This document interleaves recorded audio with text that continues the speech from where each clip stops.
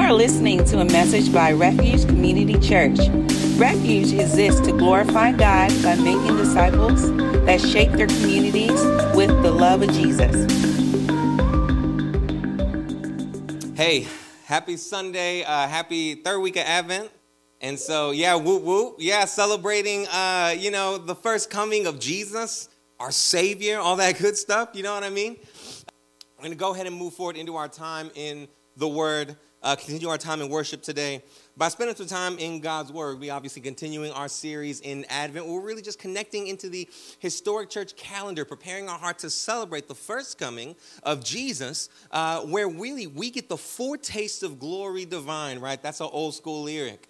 Where we get this foretaste of what life everlasting and life and the world made right are in the birth of this beautiful child. But also, as we celebrate that, we rest in the reality that's not where the end of the story lies, but that we look forward to a second coming, where he comes back to forever and eternally and finally make everything right. And so we anticipate that and we think through how to live in that in-between time, the space where we have received the King in his first coming, but that space where we now anticipate the King in his second coming. How do we live then?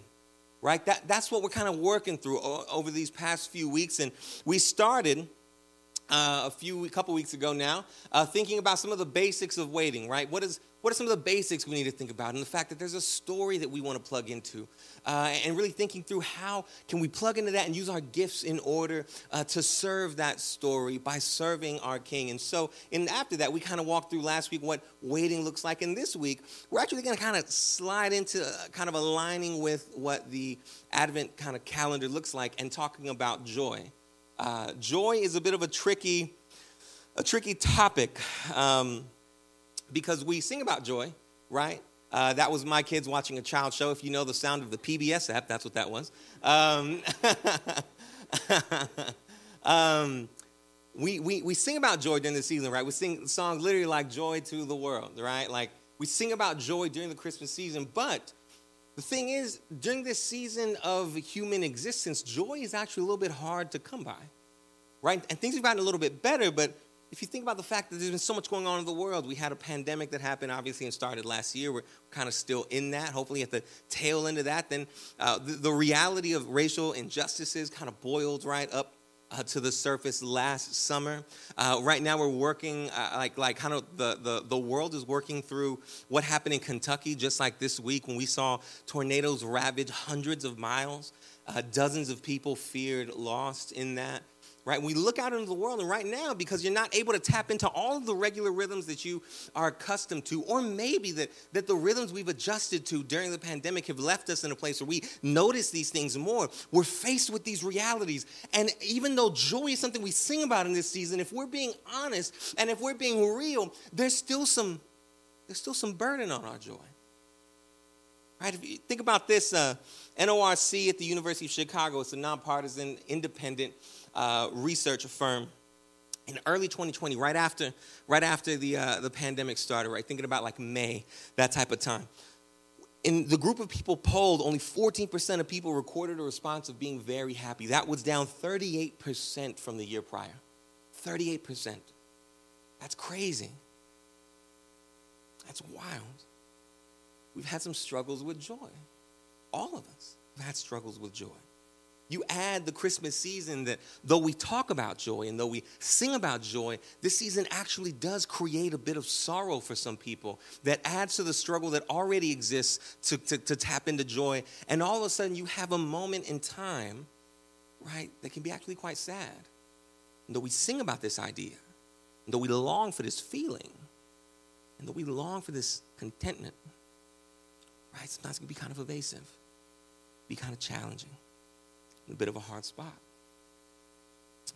Yet Scripture seems to cast a vision about joy that would fly in the face of these ideas. Vision seems to cast a vision about joy that seems to contradict everything that I just said. How does that work then? What does it mean? Why is that? And if Scripture casts a vision for joy that seems to be so contradictory to everything we're experiencing, what is the common denominator that's making that happen? Why is it contradictory? Is Scripture not true? And Am I not true? And what's going on? Right? These are the things that we want to think through. These are things that, as believers and followers of Jesus, I think we kind of need to think through.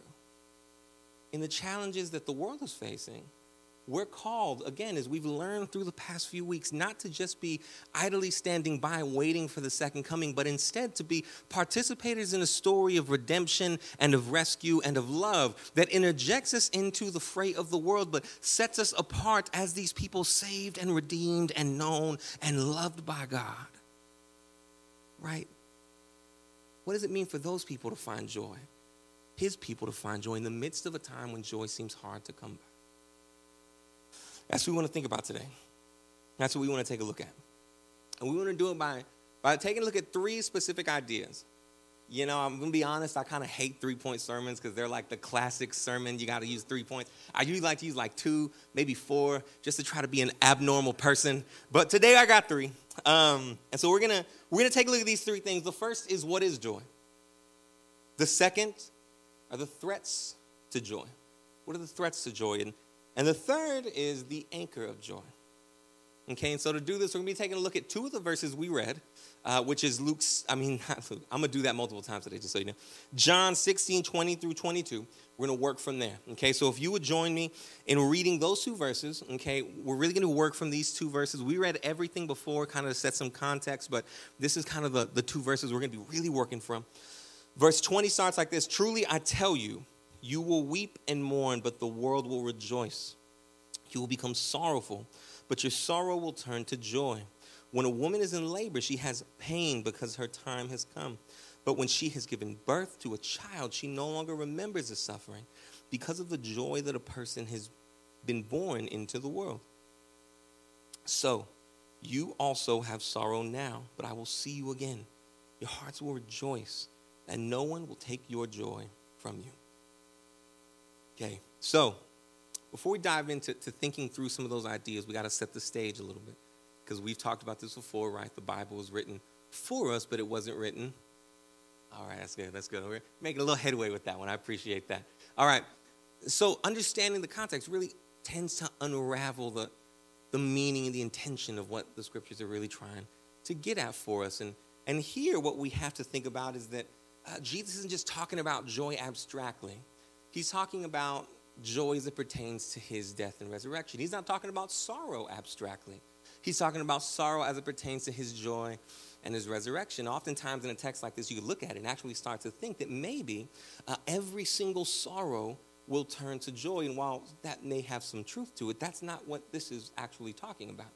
Jesus is looking at his disciples, a group of young men who had followed him for years at this point, who had left behind family and their social norms and their cultural expectations and really their livelihood and their futures, and had followed this Jesus for years at this point. And now Jesus is looking at them and basically being like, I'm going to be going away soon. But they're probably looking at Jesus like, but we're following you because we thought you were the Messiah. And so when we're looking at you, we're banking not just our futures, but the future of like our people on you. And he's looking at me like, yeah, no, I got that. But I'm going to be going away soon. And it's like, dude, what are you talking about? That's why in verse 16 through 18, they're looking at you like, this dude's talking crazy, right? And it's like, well, what he's saying he's going to go. Where's he going to go? I don't know. But then he's saying we're going to see him soon. So they're looking at each other. They're kind of being like, what's happening? And that's why Jesus comes back in and responds. And he's like, are y'all asking yourselves what's going to happen and why I'm saying the things that I'm saying about how I'm going to leave? But then I'm going to come back and you're not going to see me, but then you will see me. And that's when he jumps into this space of saying, truly, I tell you, right? Which anytime you see Jesus bring out the truly, I tell you, right? Old school, verily, I say unto you, right? Like anytime you see that little caveat, it means like I'm fixing to drop some bombs on you. And I'm going to really bring you into what we're talking about here and what I'm trying to get you to understand. So he comes in and starts telling them, you're going to become sorrowful, right? You're going to hurt. And he was letting them know that what you're banking on right now is not what the future holds. I'm going to be arrested. I'm going to be beaten. I'm going to be basically ripped apart. And you're going to see me walking a path of criminals and outcasts. and then I'm going to take the cross, and I'm going to die. And in that moment, what feels like all of your future and all of your dreams and everything you banked on is going to be gone like that. And you're going to be sorrowful. It's a beautiful example of a loving God, a loving Father, a loving leader, looking at those who have followed him and simply saying, I want to prepare you. I lovingly want to let you know what's going to happen. But the story's not over there. He says, man, but that sorrow, it'll turn to joy. It'll be like a woman who's in labor. And hear me, I don't know what labor feels like, but I know what labor looks like. Having had 2 children, I can tell you what labor looks like. It's quite an intense moment. For my wife, not so much sometimes. It was a little weird the first time. She kind of just went, And it was like, we got to the hospital and they were like, you're going to have a baby. And I was like, she's going, That's all she's doing. All the videos, they were like screaming. And my wife has basically just spent 4 hours being like, I'm uncomfortable. And then all of a sudden they were like, dude, that baby's coming like in 2 hours or so. And I was like, dude, this is crazy. So the first time, thinking a great example of labor, but the second time I got a good example of labor. All right, I got a good example. Jude, like everything else in Jude's life, he was like, I'm going to come through with a bang and I'm going to bring y'all some emotions with it. So that was an inside joke. Me getting frustrated now about my children. Forgive me. Yeah, let's move on. So what I'm getting at, though, is that aspect of labor where there's some yelling and there's some sorrow and there's some pain. I love kind of those movie scenes that I've never seen it because we didn't do like the all-natural type of thing. But when women do the all-natural type of thing, and in the movies, they're like, no, give me the thing, right? The epidural. It's like, give me the epidural. And they're like, it's too late. She's like, it's not too late, right? Like there's this intense pain, this intense sadness, intense sorrow, but then that gives way to this immense joy that I can't fully understand because I didn't understand the sorrow. But I remember the time that I saw my daughter for the first time, when I became a dad for the first time. And I looked at that baby and my heart, just something happened. And I could only imagine for my wife who went through that process to look down and say, man, this is what my labors were for this end. It goes from sorrow and then turns to joy at the sight of this thing. And so he tells them, yeah, you're going to experience sorrow, but that sorrow, when you see me again, is going to give way to a joy. And then he brings in this extraordinary piece where he looks and says, not just joy, but it's going to be a joy that no one can take away from you. That no one can take away from you. It's a powerful proposition to be like, you're fixing to suffer, but you're going to receive joy. And that's going to be a joy that no one will ever be able to take, that will never be able to be rocked, that you will never be able to get robbed of. Like, and in a culture where they didn't have ADT alarm systems for their house, the idea of getting robbed was a big deal. The idea of someone taking something, the idea of a random major world power just strolling into your city that day and deciding this city's now mine, is something that these people that he's talking to literally experienced. Or at least their fathers and their generations past had experienced. In the Romans coming through, just being like, this is ours now. So the thought of Jesus looking at you and saying, I'm going to give you something that no one will be able to take from you, no one will be able to steal from you, was a powerful thing. It's a powerful proposition. And even now, as we look at it from our own day, it's confusing. It's hard to understand. When you read it, it shouldn't be like, that makes complete sense. Because if that's your life, then man, you've had a charmed life. And if that's the case, the moment hardship hits you, you're probably going to learn that the rest of the people that were looking at the phrase being like, how does that work? Were actually right. Because it's confusing. It's hard to understand. It's a weird idea that you could have joy that's just like it never goes away. And no one can take it. But yet that's what he's presenting us with. And so really to understand that, though, if we want to say, okay, I'm going to take you at your word and I want to follow what you're saying and I want to live in what you're telling me to live in, we're going to have to take a second and break some things down, right? We have to do the precursor work. First, we probably should start with what is joy, right? If joy is something that seems to be able to just be given to us, and then Jesus is saying that we can never, it can never be taken away from us, what is this thing that he's giving us? I appreciated the way Lexham Bible Dictionary defined joy. It said, joy is closely related to gladness and happiness, although joy is more a state of being than an emotion, a result of choice. So something that is extraordinarily close to happiness or gladness, which is oftentimes very confusing because you oftentimes either hear people believe that they're the same thing, or you'll hear people say that they're like completely different, and neither of which is true. They're very closely related. The feeling of happiness, gladness, the feeling of joy, yet somehow related to making a choice and the state of being that you're in. Right? This is how this Bible dictionary defines joy. But to add another layer to that, there's two approaches to this idea in the Bible. In the Bible, there's really two views of that type of joy. First is that there's joy as a feeling. You see this in a text like Matthew 18:13, where it says, and if he, talking about a shepherd looking for a sheep, if he finds it, truly I tell you, he rejoices over that sheep more than over the 99 that did not go astray. Right? We experience this all the time. Y'all know like a feeling that overcomes you, that has nothing to do with you, but you're met with gladness and you're like, I like that. A lot of y'all know I'm a soccer fan, right? And my primary team that I'm going to be following any given time of the year is called Arsenal. It's in London. Although I love Austin FC, it probably would have been a better, more relatable team to use. My real heart lies with Arsenal FC in North London. Now, I got to tell you, yesterday morning, and when I say that I follow this team, let me add some context. I'm not like, I watch it when I can, right? These games take place across the world in London. And so sometimes when they're like, oh, yeah, we're kicking off around lunchtime, for us it means they're kicking off around 6 in the morning. And so you'll see me up at 5:30 getting ready, being like, I got to watch the game, right? Like the game's coming on at 6. I'm going to be up at 5:30. I'm going to get ready. I'm going to tune in. My eyes are going to be crusty and such, but I'm going to be looking intently and watching. And it's so crazy because a lot of people downplay how fun soccer is, but soccer builds this immense amount of like just anxiety through about 45 minutes. It's just 45 minutes to 60 minutes of sheer anxiety. Unless your team's good. But for us, 45, 60 minutes of just sheer anxiety. And then all of a sudden, a few passes get made. You're in open field. Your partner, your people you're rooting for, they knock one into the back of the net, and you pop off of the couch and you just start screaming. My wife sees this happen all the time. Right? She literally came yesterday was like, you've been watching soccer all morning. And I was like, but I'm so joyful because they happened to win 3-0 yesterday. I had a lot of joy. Each time that ball hit the back of the net, joy overcame me and I was ready to get lit. I did get lit. I got up off of the couch, was like, I can't scream as loud as I was screaming then. But, it's joy. That's joy. Joy is a feeling, right? To be overcome by that. And that may be silly, but that was joy. It was genuine joy too. To see 1-0, 2-0, 3-0. And I was like, 4?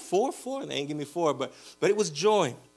So that's one way, right? The Bible approaches it as joy as a feeling, but then there's another way, which is joy as an action. This idea that Scripture does command us to have joy. It commands us to take joy, to have joy. You think of a text like Philippians 4:4, right? A lot of people know this text. Rejoice in the Lord always. I'll say it again. Rejoice. Now, when I was growing up, they used to read that text all the time when we were coming into church. It's a part of songs.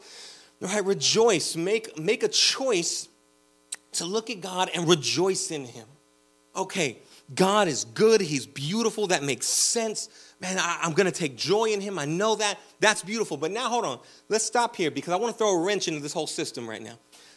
Let's look at something like Proverbs 5:18. Proverbs 5:18 says, let your fountain be blessed and take pleasure. That is another word, right? That's an original word for really to rejoice in the wife of your youth. Take pleasure in the wife of your youth. All right, there we go. I like that. That's an example to the men in the congregation right now. All right, to be like, yeah, that's right. Take joy. This author, right, the author of the proverb, looking at young men and saying, I want you to take joy, to rejoice in the wife of your young life. That sounds easy on the surface until you realize there's no contingencies built into that text. There's no contingencies built into that. It doesn't say rejoice in the wife of your youth when she's sweet to you or when she's worthy or when she's kind to you, right? Because as with most people, there will be moments when she is not kind to you.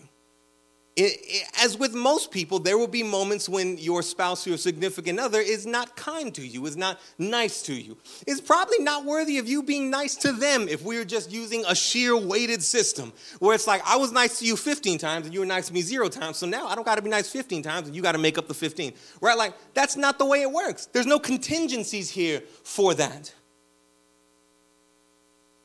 In those moments when it seems unworthy, when it seems unhospitable, when it seems hard, the instruction is still to take joy in her, to find what's loving, what's good, and what's beautiful. Recognize God's sovereignty in placing you with that person by his design, and recognize and look for, if you can't recognize, how God may be at work in your life through bringing you together with this person, to work something in you, to rejoice in the wife of your youth as a gift, even when it feels like that gift is hurting you. Now, I want to make an asterisk here. As with anything, there's a line where you would start to consider something like abuse, and in which there's no room to take joy in that. Right? I want to make sure we make that point. But this is not what this verse is talking about.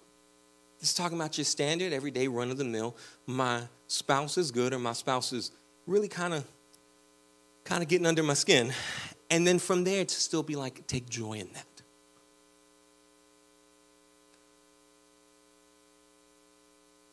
I'm not trying to beat a dead horse here. But back to Arsenal. If you don't know, Arsenal historically has been a legendary team. In 2003, 2004, was the only team in the Premier League, that's the top division in London, to go undefeated in an entire season, to never lose once. And this isn't like football where it's 16 games. This is like months. They basically take like a 2 or 3 month break in the summer, and the rest of the year they're playing. So this is a lot of games to work through without losing one time. They drew a few times, they tied a few times, but they never lost. Up until about 2009, when they decided they're going to start losing profusely. A lot. Several times. Maybe even in 1 week, several times. And so as a supporter, you start to have this moment where you're waking up at 6 a.m. and you're thinking to yourself, I'm waking up knowing that you're probably going to lose, but I'm going to watch you anyway. And when you do something nice, I'm going to celebrate the fact that you did something nice. And when you make a pass, I'm going to be like, that pass was awesome. I know we got killed like 5-0, but man, that pass was great. And there started to be a bit of a like saying amongst the Arsenal Football Club supporters where it's like, man, I'm an Arsenal fan. I'm nothing if not faithful, all right? Like you could guarantee I'm a faithful person because I've supported this club through the hard times. It seems funny, and it's just to be used as an example, but that idea of even in the midst of when it seems like it's not giving anything back to you, the choice that's made to say, I will want to take joy in you. I will find what's worthy of praise. I'll find what's worthy of beautiful. What's beautiful. I'll find what's worthy of my adoration, and I'll invest in that and take notice of that. Even if it means I have to correct in other spaces, I'll take notice. Right? This idea of finding joy in not just a spouse, but in anything in life. In our jobs, or in our schoolwork, or whatever the case may be for you. Right? To take joy as an action. And you have that thought, you plug it back into the text that we were looking at, and it starts to get a little bit more challenging. It's not as simple on the surface as you thought it was, because Jesus says again that when you see me, your sorrow will turn to joy, and that joy can't be taken away. As a feeling, is it a joy that will not be able to be taken away? Yes, I believe that the disciples were elated to see Jesus, and the realities that Jesus presented them with in his resurrection were enough to bring a feeling of joy that they could come back to over and over again, that no one could take away from them. But joy is a choice as well? I think so. I think that Jesus was saying, I offer you joy as a feeling, but I also, in my resurrection, offer you joy as a choice that no one can take away from you. Right now, you might be like, what are you talking about, bro? What are you talking about? Because I get the feeling, but life is hard.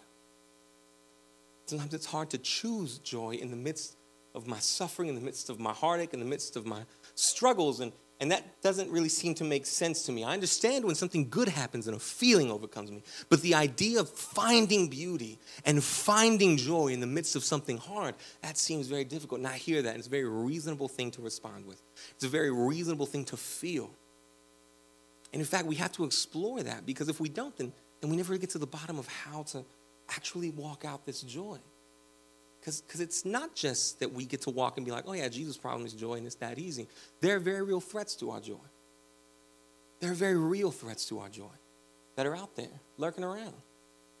Now, here's the thing. There are a lot of threats to our joy. I'm going to try to categorize them in 3 ways here, and I'm going to see if we can cover as much ground as we can with those 3 ways. But the first thing that I want to present you with in terms of threats to our joy is the circumstantial threats to our joy. The circumstantial threat. That your circumstances sometimes threaten your joy. When you've lost your job, you've lost work, right? And now you're suffering. You're thinking about what am I going to do financially? And so we've seen families, we know people, some of us, where eating was something of a privilege. And so giving food to your children or to your family and you not eating was the way you worked through the situation, right? Sorrow, it's easy to creep in that moment. It's easy for sorrow to creep in that moment. When the dreams you've had of your life and for your life really don't go the way you planned them to go. And now where you are in life is very different than where you thought you were going to be 5 years ago, 10 years ago, 15 years ago, 20 years ago.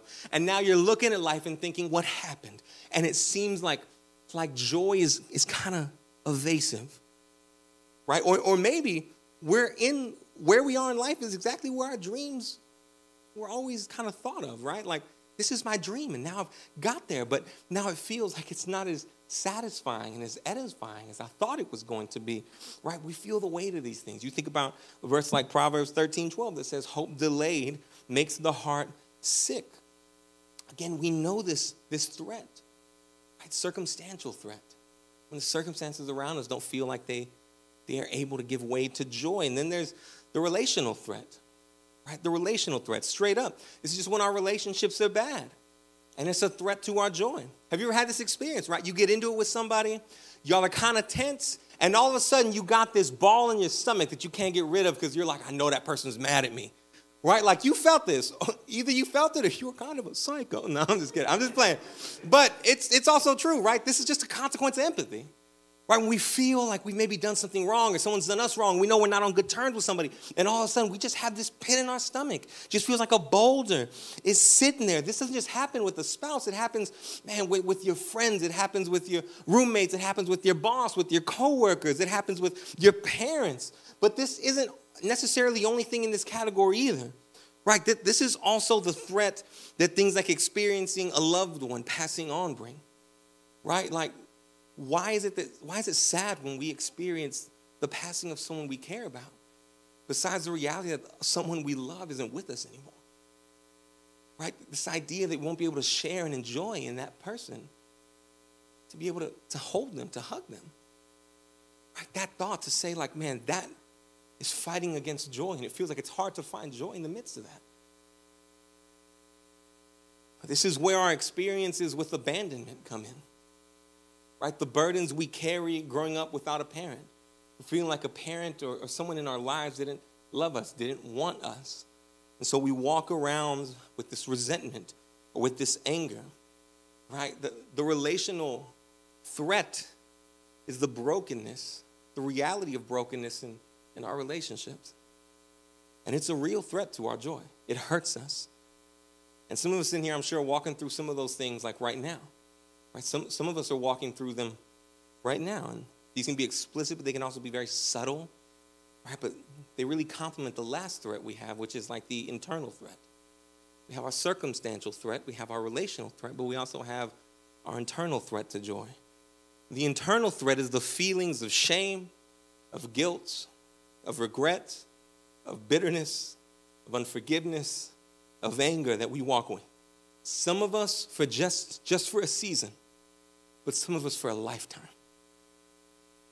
And maybe these are motivated by how we hurt someone else, but maybe they're also motivated by how someone's hurt us. Regardless, we begin to build up these walls in order to keep people out, in order to keep even God at an arm's reach, because we think that these feelings will become our crutch. We think that these feelings will become our security blanket. They make us feel like I won't do that thing anymore if I can just hold on to this feeling of guilt and shame for long enough. If I can hold on to this feeling of just rottenness that I have, it'll keep me from hurting others. The guilt will stop me next time. This bitterness and unforgiveness will protect me from someone else hurting me. My anger will protect me from someone else hurting me. All the while, those walls that we build up thinking they're going to protect us, in the end actually just imprison us. They actually just imprison us. They stop us from experiencing life, experiencing love, experiencing joy, experiencing God. Right? Our internal threats, our heart and our mind, that little voice that just comes in and starts spinning lies in our hearts and in our head. These are the threats to our joy that we live with. And hear me. Again, I try to just use 3 categories that I felt like could get the broadest reach. There are probably a ton more that you know that are yours. They just weren't mentioned here because I haven't experienced them yet, but maybe you have. These are very real threats. We know them. We grow comfortable with them. We accept some of them. And we just walk through life with them.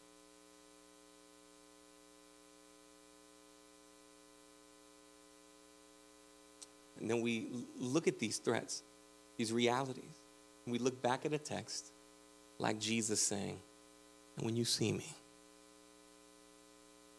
you'll have joy that no one can take away.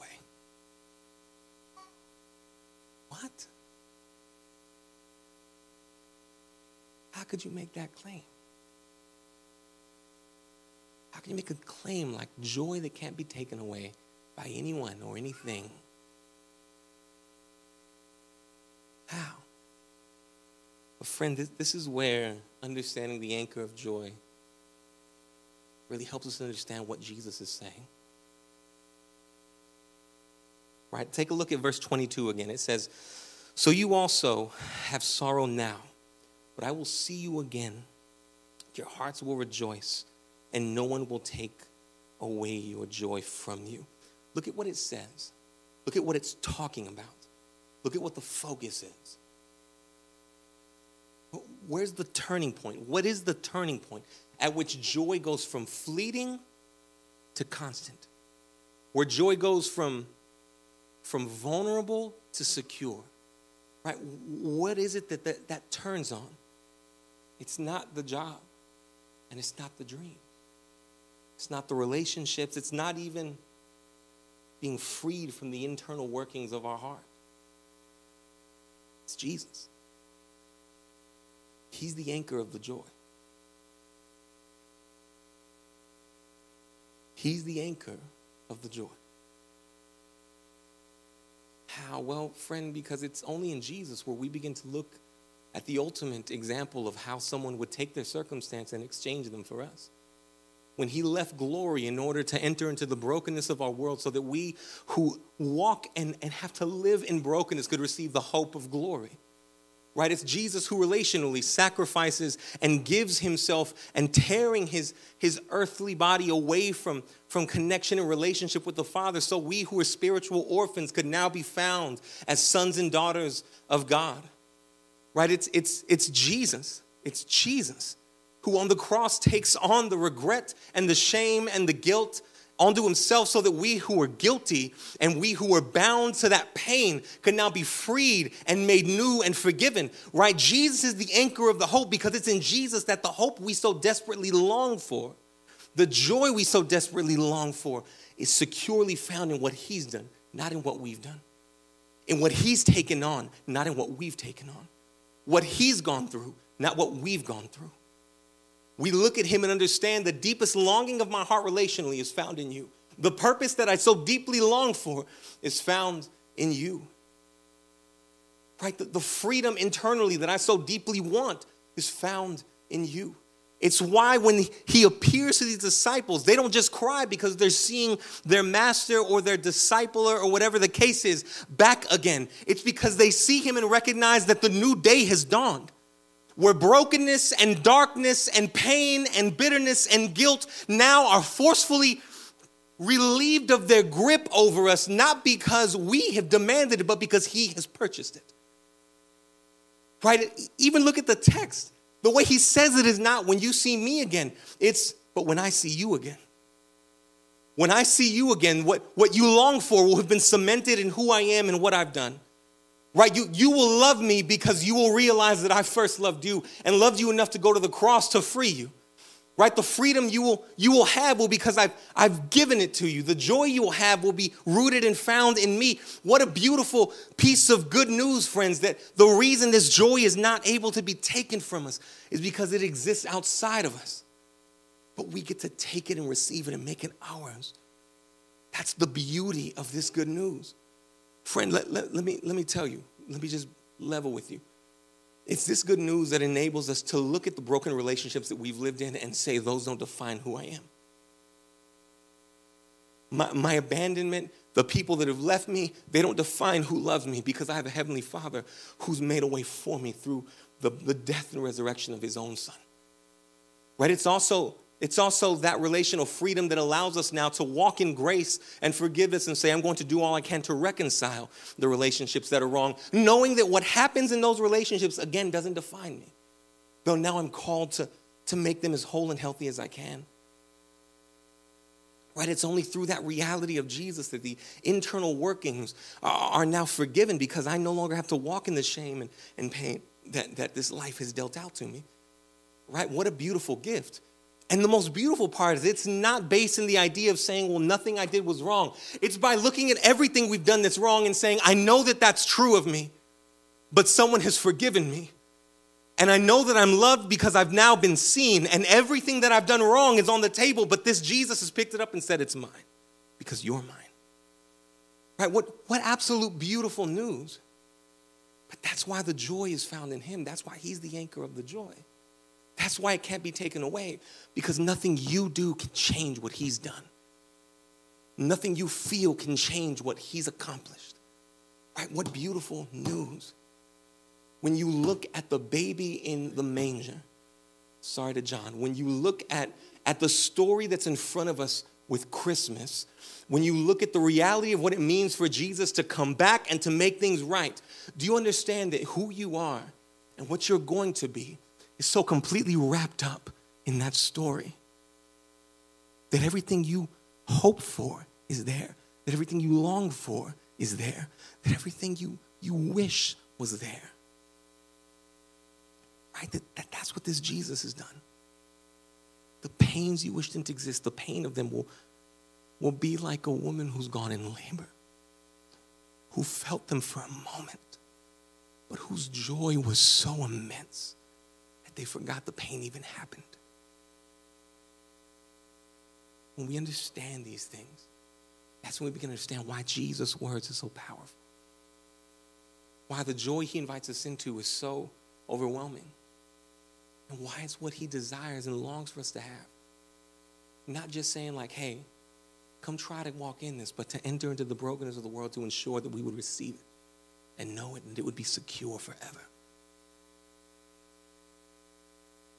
How are you doing walking in that joy? Let me ask you something. The threats that are at work, right, charging at your joy, trying to take it. Right, let me ask you, and you don't feel bad about this if you feel like you don't know. How are you responding to them with the good news of who Jesus is? How are you confronting them, right, with the good news of what he's done? And how his love, his adoption of us, right, his life, his forgiveness now speaks to those threats and say, your blade is dulled. You no longer have the threat that you once had because the joy that I walk in is secured in this person. How are you responding with the good news of who Jesus is against those threats? Friend, to the measure that we can answer that is the measure that we'll walk in joy. Because the more we shift the joy into what we've done, the less joy we'll experience and the more vulnerable our joy will be. But the more joy we shift onto what he's done, the more joy we walk in, the more free we'll be. That's the goal of how Jesus longs for us to walk in this in-between space. Right? The already but not yet, the spot in between his first coming and his second. That's what we're doing here, is learning about the joy that we've received in Jesus. That's my hope that we would walk in. Okay? Let's pray. Father, thank you so much for this time. Thank you for the good news of what you've done in your Son. That though the world around us would attack us, that though our own internal workings and flesh would attack us, and though the enemy of our souls would attack us and try to rob us of joy, would threaten us and make us believe that the joy we long for is unachievable and unobtainable, you enter into the story of humanity, but of each one of us as well, in order to proclaim that there's a new victor, that there's a new joy, that the world as we once knew it is no longer the world that we live in. And through the cross now invite us to partake in that world, to partake in that new identity, to partake in the newness of life that you've now given us through Jesus. Thank you, Father, for what that looks like and what that means for our lives. Help us to tap into that by alleviating the pressure of producing joy from our lives, and allow us to continuously now try to find it in you. And as we do that, Father, allow us to then see the beauty of our lives. Allow us to see the beauty of creation that you've put before us, the beauty of the relationships we have and of the job that we have. Let your new life redefine the way we see our story and fill it with joy. We love you. Thank you. In Jesus' name, amen. Thank you for listening. We hope this message encourages you and strengthens your faith.